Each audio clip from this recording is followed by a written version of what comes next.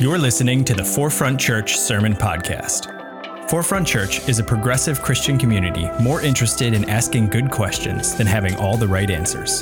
Thanks for listening.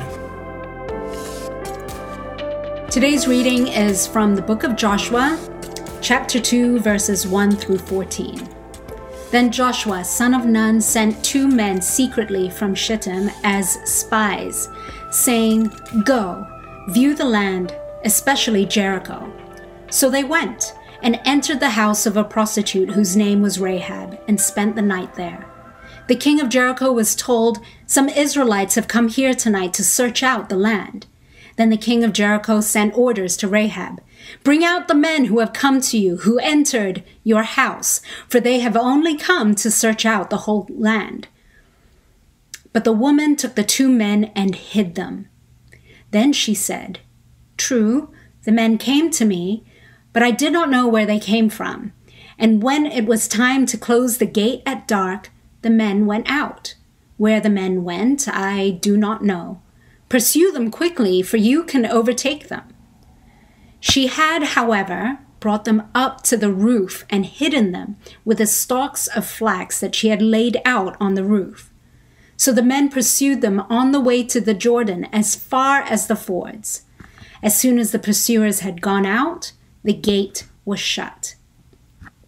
Before they went to sleep, she came up to them on the roof and said to the men, "I know that the Lord has given you the land, and that dread of you has fallen on us, and that all the inhabitants of the land melt in fear before you.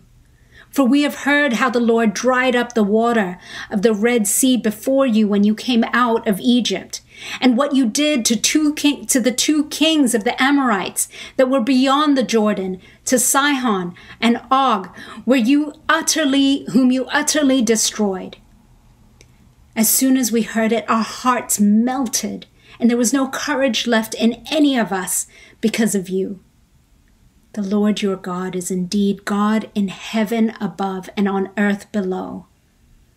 Now then, since I have dealt kindly with you, swear to me by the Lord that you in turn will deal kindly with my family. Give me a sign of good faith that you will spare my father and mother, my brothers and sisters, and all who belong to them, and deliver our lives from death." The men said to her, "Our life for yours. If you do not tell this business of ours, then we will deal kindly and faithfully with you when the Lord gives us the land." This is the word of the Lord. Well, good morning, Forefront. It's great to be with you all again. For those of you that don't know me, my name is Mira Solani Joyner, and my pronouns are she, her, and hers. I was the former community pastor at Forefront Brooklyn before my family and I moved to Washington, D.C. about 2 years ago. Some of you might know that I have 3 daughters. My youngest, her name is Misha. And Misha tells me all the time how much she misses her friends from Brooklyn. Thankfully, she's been able to keep in touch with some of them, with her friends from school, with her cousins, and even with Danielle from Kid Stuff. And she's been able to do that by video chatting on Messenger or on FaceTime, and it's been really sweet. I've titled this morning's sermon, #NoFilter, because of something Misha does when she video calls her friends. You see, conversations between 7-year-olds are pretty funny because they don't actually have conversations. All Misha does when she calls her friends is she plays with the different filters on my phone.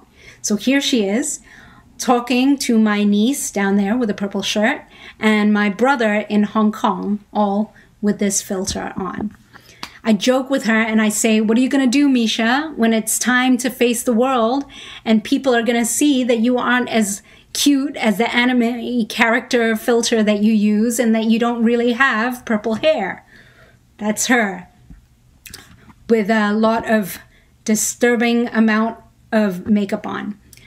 Most of us didn't have all that fun stuff when we were younger. The most that we could do with our phones, at least for me, was when they changed from rotary to the ones with the buttons, The most we could do was play Happy Birthday with the tones on the numbers.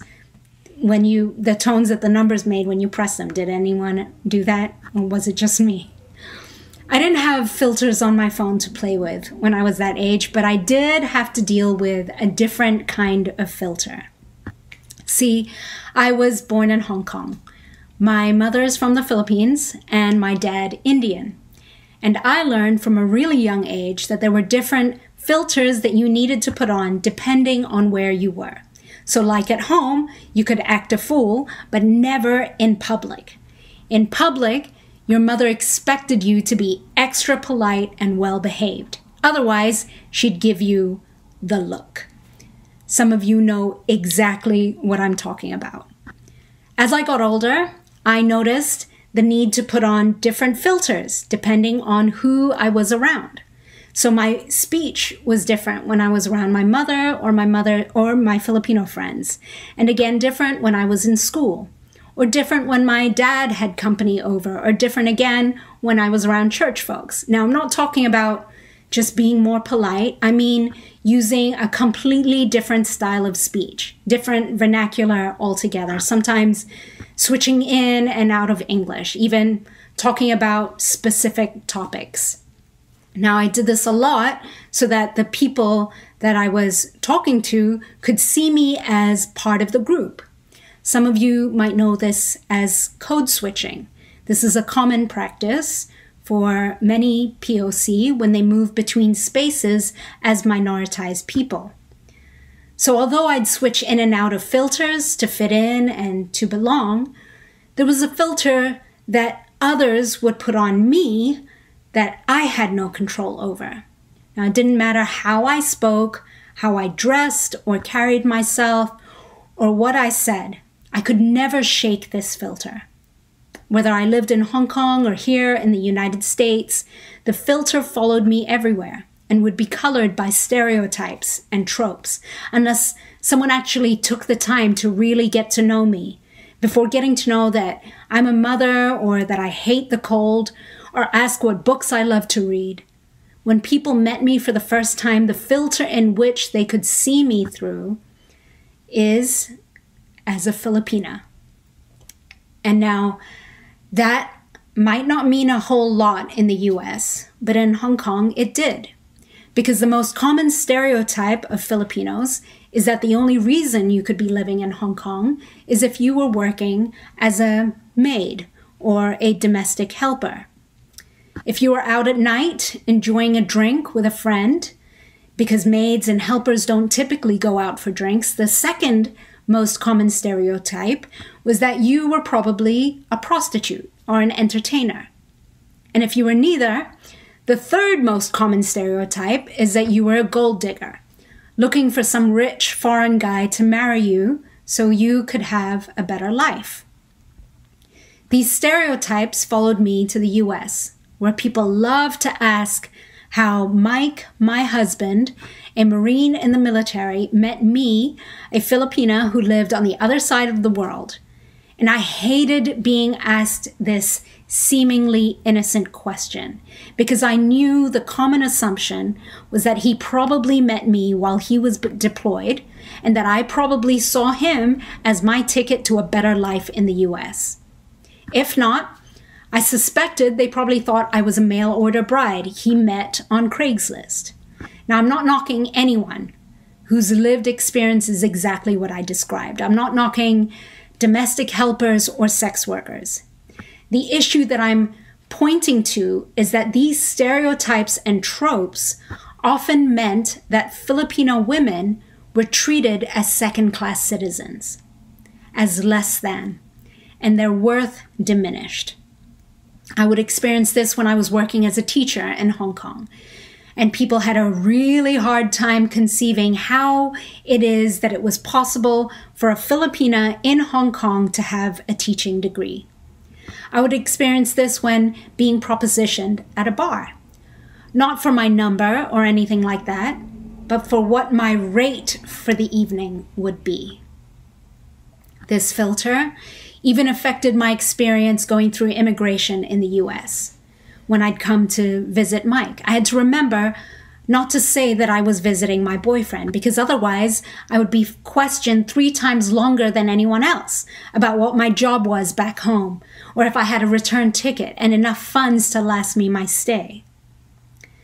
The filter in which others saw me as a Filipina meant that whether I was 7, 12, 16, or 21 years old, or working as a teacher, a personal trainer, or even as a minister today, I was not safe from a man's inappropriate, uninvited touch or conversation. The filter that many people would see me through, regardless of what I was doing or what context I was in, was that of an exotic Asian woman. Our friend Rahab, whom we read about earlier, also recognized that she was seen through a filter that she too could never shake. This filter relegated her to living in the outer wall of the city as an innkeeper, as some translations state. There was an assumption that if she lived outside the city walls and was providing lodging for travelers, that she was probably offering other services as well. Even the king knew that anyone passing through would likely make a stop at a lodging where they could have additional needs met. So when Joshua's spies arrived, Rahab already knew what they were looking for, already knew what services they needed. She had also already heard that Joshua's army had succeeded in conquering neighboring nations and were on a mission to conquer the land of Canaan. She also knew what these armies did when they would invade land, that they would destroy everything and everyone, keeping only the women and livestock as spoils. She knew that because she and her family lived on the outer wall of the city, which is down here, that in battle, they would be hit first. She knew that the outer wall existed. The very reason the outer wall existed was to protect the city, which stood up here in the inner wall, inside the safety and the confines of the inner wall. She knew that protecting the city would be the king's top priority. And so she knew that she and her family didn't stand a chance of survival unless she could convince Joshua's spies to spare their lives. So what she does next is she concocts a plan in which she hides the spies on the roof of her inn and diverts the king's men out of the city in the opposite direction of where the spies would find retreat. After doing that, she enacts the second part of her plan, which is to take advantage of the fact that these men only viewed her as a harlot who would meet their physical needs. And so she uses it to her advantage and begins buttering them up. She begins speaking to them using language of war and plunder, saying that they were such brave and powerful men and that everyone was scared of them. She flatters them further, saying their superior God has so much favor on them that he hands over entire nations to them for them to colonize and claim as their own. And then when she believes that she's sufficiently stroked their egos or other things, she asks them to spare her and her family, since she had hidden them from the king's men. I imagine they strike a deal with her where she provides them insider info about how big the king's army is and what weapons and war strategies they would use. And so because the spies believe they've gotten the best bang for their buck, no pun intended, they seal the deal to spare Rahab and her family. I imagine that after the men had left, that Rahab turns to her family and tells them the news, that Joshua's army were planning to invade the city of Jericho, but that she had worked hard and secured their safety. I imagine she starts working hard to prepare for the army's invasion, making the red cord that would serve as a signal to the army to avoid attacking her home. I imagine that she's scared, gambling with their lives this way. She's emotionally exhausted, but knows that this might likely be their only chance at a better life, where she wouldn't be treated as a second-class citizen, where they could all live amongst this new community, where they would be embraced instead of being pushed to the outer fringes of society. I imagine she might have been hopeful that within this new community, people wouldn't take one look at her and just see harlot, but they would see neighbor and maybe even friend. And what happens in the following chapters is that Joshua's army does go on to conquer the land of Jericho and completely destroy everything in it. Rahab and her family are safe from that destruction and continue to live alongside the Israelites. And friends, it is this part of the story where every other pastor who has preached a message about Rahab in Joshua 2 will say that she took a leap of faith when she recognized God's people and acted with courage in keeping the spies safe. And because of that, because of her faith and courage, she and her family were saved from destruction. This is where pastors will tell you that this is good news and end the sermon there and call it a Sunday. But I'm not going to do that. Because, honestly, I don't know if this story is about Rahab acting courageously and bravely. Because what I see here is a story about a marginalized woman who was stuck between a rock and a hard place. A marginalized woman who knew that the people of Jericho wouldn't think twice about leaving her to perish during an invasion. A marginalized woman who knew her only chance at survival in a community that treated her as second class was to cozy up to the enemy in the hopes that not only would her life be spared, but that she would be able to live together with the ancient Israelites, assimilate to their culture, and worship their God, and that maybe, just maybe, she might have a chance to live a new life and finally know what it means to belong to a community. And friends, colonizing nations depend on placing the most vulnerable between a rock and a hard place to get what they want, which is land, resources, and women. This happened then. It happened in the lives of native Filipinos before the Spanish occupation, and then later with the U.S., and it happens today. Filipino women were viewed merely as trophies of war to satisfy men's sexual appetites then, and that same perception of Asian women as merely commodities for men to consume still continues today, as Asian women are viewed as their sexual fantasies, their submissive wives, their nurses to answer at their every beck and call, their lives reduced to entertainment or domestic care. The media's portrayal of Asian women only supports this view when the news reports a shooting at a massage parlor or an Asian spa, and everyone assumes that sex was a service also offered. And so a man having a hard day can't possibly be charged with a hate crime. What they are really saying is violence against women who are sex workers, particularly against Asian women, is justified.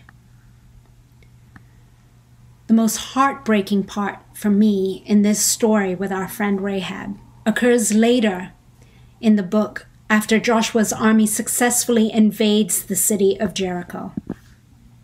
The next time we hear of Rahab is in Joshua 6:17, where it says, "Only Rahab the prostitute and all who are with her in her house shall live, because she hid the messengers we sent."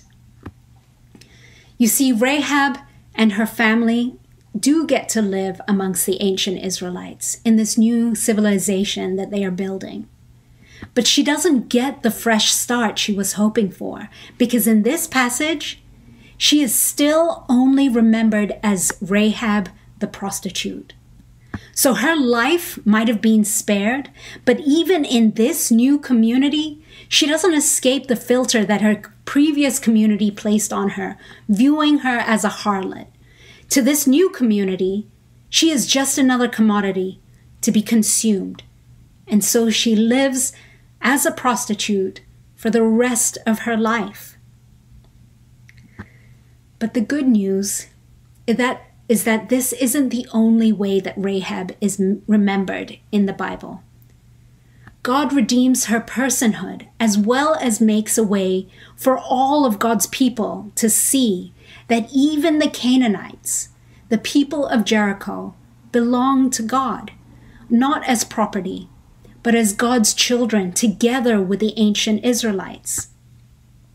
You see, Joshua's men could not conceive the possibility of claiming a nation and having full authority over it if they allowed the Canaanites to live. The only way forward for them was to wipe everyone out and claim the land of Jericho as their own, taking their women as spoils. But we see that in the end, God's promise extended not only to the people of Israel, but also the Gentiles, and that includes the Canaanites. We see God deliver the good news through the life of Jesus and through his death and resurrection, that God's redemption is for everyone. God's grace is for everyone. God's restoration is for everyone. As we continue to read the Bible, we see God move in Rahab's story too. We see beauty in how she's honored in James 2:25, where Rahab the prostitute is written about as righteous. And in Hebrews 11:31, Rahab the prostitute is included in a list of acts of faith by God's people. Rahab continues to be remembered as the biblical authors keep coming back to how important her role was. But we also see the importance of her story elsewhere, and that is in the gospel narrative. We see Rahab in Matthew 1:5 in Jesus' genealogy. Rahab is listed as one of only 4 women mentioned in the entire genealogy. She becomes part of the gospel story. She is remembered as being part of bringing the gospel to fruition, literally having a hand in the birth of Jesus Christ by appearing in his genealogy. She is remembered in Jesus' lineage as simply Rahab, without any filters that preconceive her worth. She is remembered as mother of Boaz, an ancestor of Jesus the Messiah.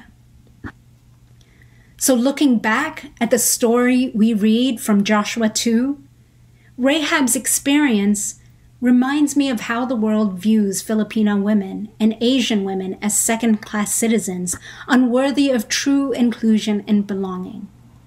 It reminds me of the experience of Filipino women working hard all over the world as overseas Filipino workers to secure the safety and security of their families back home. Rahab appears to me in Asian women who are expected to be submissive and complacent. Rahab appears in the jokes and forms of entertainment that dehumanize Asian women, even my friends who worked as entertainers in Hong Kong to earn money, to just provide for their families. Rahab appears in the Asian women and even children whose purposes are reduced to either enacting sexual fantasies or performing back-breaking exploitative labor. The good news that I have to hold on to is that just like Rahab, Filipino women, Asian women and children, Asian people, are all God's children, are all image bearers of our Creator God. The good news I have to hold on to is in remembering the qualities of my ancestors and in knowing that Filipino women reflect a unique side of God that teaches us how we can live more compassionately in caring for one another and in caring for this planet. And I remember that when I think of my grandmother and how she cared for her village, and think of my mother when she works hard in Hong Kong to send money back home to her family in the Philippines. The good news that I hold on to is when I think about all the incredible Filipino women and Asian folks that I meet, that we are all on this earth co-creating with God, imagining new ways of being, new ways of living. The good news that I have to hold on to is in seeing how Filipino women and Asian people around the world partner with God in so many different ways to bring God's kingdom here on earth to fruition. Just like Rahab, just as Rahab participated in. This is the good news of the gospel of inclusion, that both is and is still in completion. When we allow ourselves to remove the filters we have placed on others based on their race, their gender, their sexuality, their disability, their socioeconomic status, and instead see and value the diversity of all of whom God has created, where we can honor each image bearer, each person as a reflection of who God is, where we can see each person contributes something valuable to the body of humanity, whatever their occupation, where each person can experience belonging without the need for switching filters depending on who they are, because they are celebrated as their full, whole, authentic selves. This is the good news that we live in today. But now, how do we realize it? How do we bring it into reality? How do we live out the good news of inclusion as it pertains to Asian women and all our Asian siblings who experience fetishization and commodification of our bodies? We can start by doing these three things. We do so by educating ourselves about the Asian American and Asian experience. You've heard me say, and probably many others say, that Asians are not a monolith. Our experience in the United States differs from Asian culture to Asian culture. It differs depending on whether or not we are recent migrants or spent our childhoods here, or even if our family has lived here for generations. Our experiences vary hugely across class and gender. The experiences of Asian men are completely different and vary in a number of ways. Some experience being emasculated or may even also experience fetishization. It is education, even for me, to read about the different experiences of Asian Americans and Asian American history. This isn't the history that you're taught in schools. So we've really got to make an effort if we want to come to appreciate the diversity and the value that each person brings. Number 2, we've got to recognize microaggressions. We've got to recognize when these filters that distort our view of Asian women come into play. Take notice of when Asian women are subjects of sexual jokes, innuendos, or harassment. If it happens in your presence, please say something. Bring the humanity of Asian women to the front and actively resist actions that reduce our personhood. Thirdly, build authentic relationships with the Asian American community. This picture right here is a photo taken in my last or second to last night in Brooklyn when Asian American forefronters came by to my home to bring me Jollibee for dinner, to support me and the work that I've done in the community, and also what I was about to do in Washington, D.C. Get to know us as your friends, your neighbors, your grocer, Know our names. Learn to say our names correctly, for goodness sake. Talk to us. We are not invisible. I can't tell you how many times I've met immigrant Asians who say no one makes an effort to get to know them or build a friendship with them. They don't know if it's their accent or just the general assumption that there won't be any common interests. But it's incredibly lonely to move to a different country where no one wants to know you. We're all siblings in Christ, so make an effort to get to know us. Now, before I close, I have a word for my Asian sisters and siblings. Please know that you are not invisible, that you are not someone's fetish. You are not a stereotype. You are not a foreigner. You belong. You belong to this community, to this city, to this nation. You belong to your culture. You belong to your ethnicity. It is time for us to let go of the many filters that we carry around and switch out depending on who we're talking to. It's time to embrace our full selves. It's time to celebrate all the things we love about our culture and let go of the things that we don't, knowing that it doesn't mean that we don't belong. Take time to reclaim those things that you love and let go of what doesn't serve you. Let go of the things that don't honor you or don't honor your fellow siblings. That process is part of the creation work that God invites us to, that God invites us into when we live into the gospel of inclusion.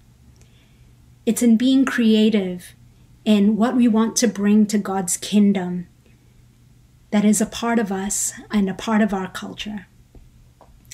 I wanted to close showing this photo right here of 3 phenomenal Asian American female faith leaders in the United States, because it's a rare sight to see Asian American faith leaders, much less Filipina American faith leaders.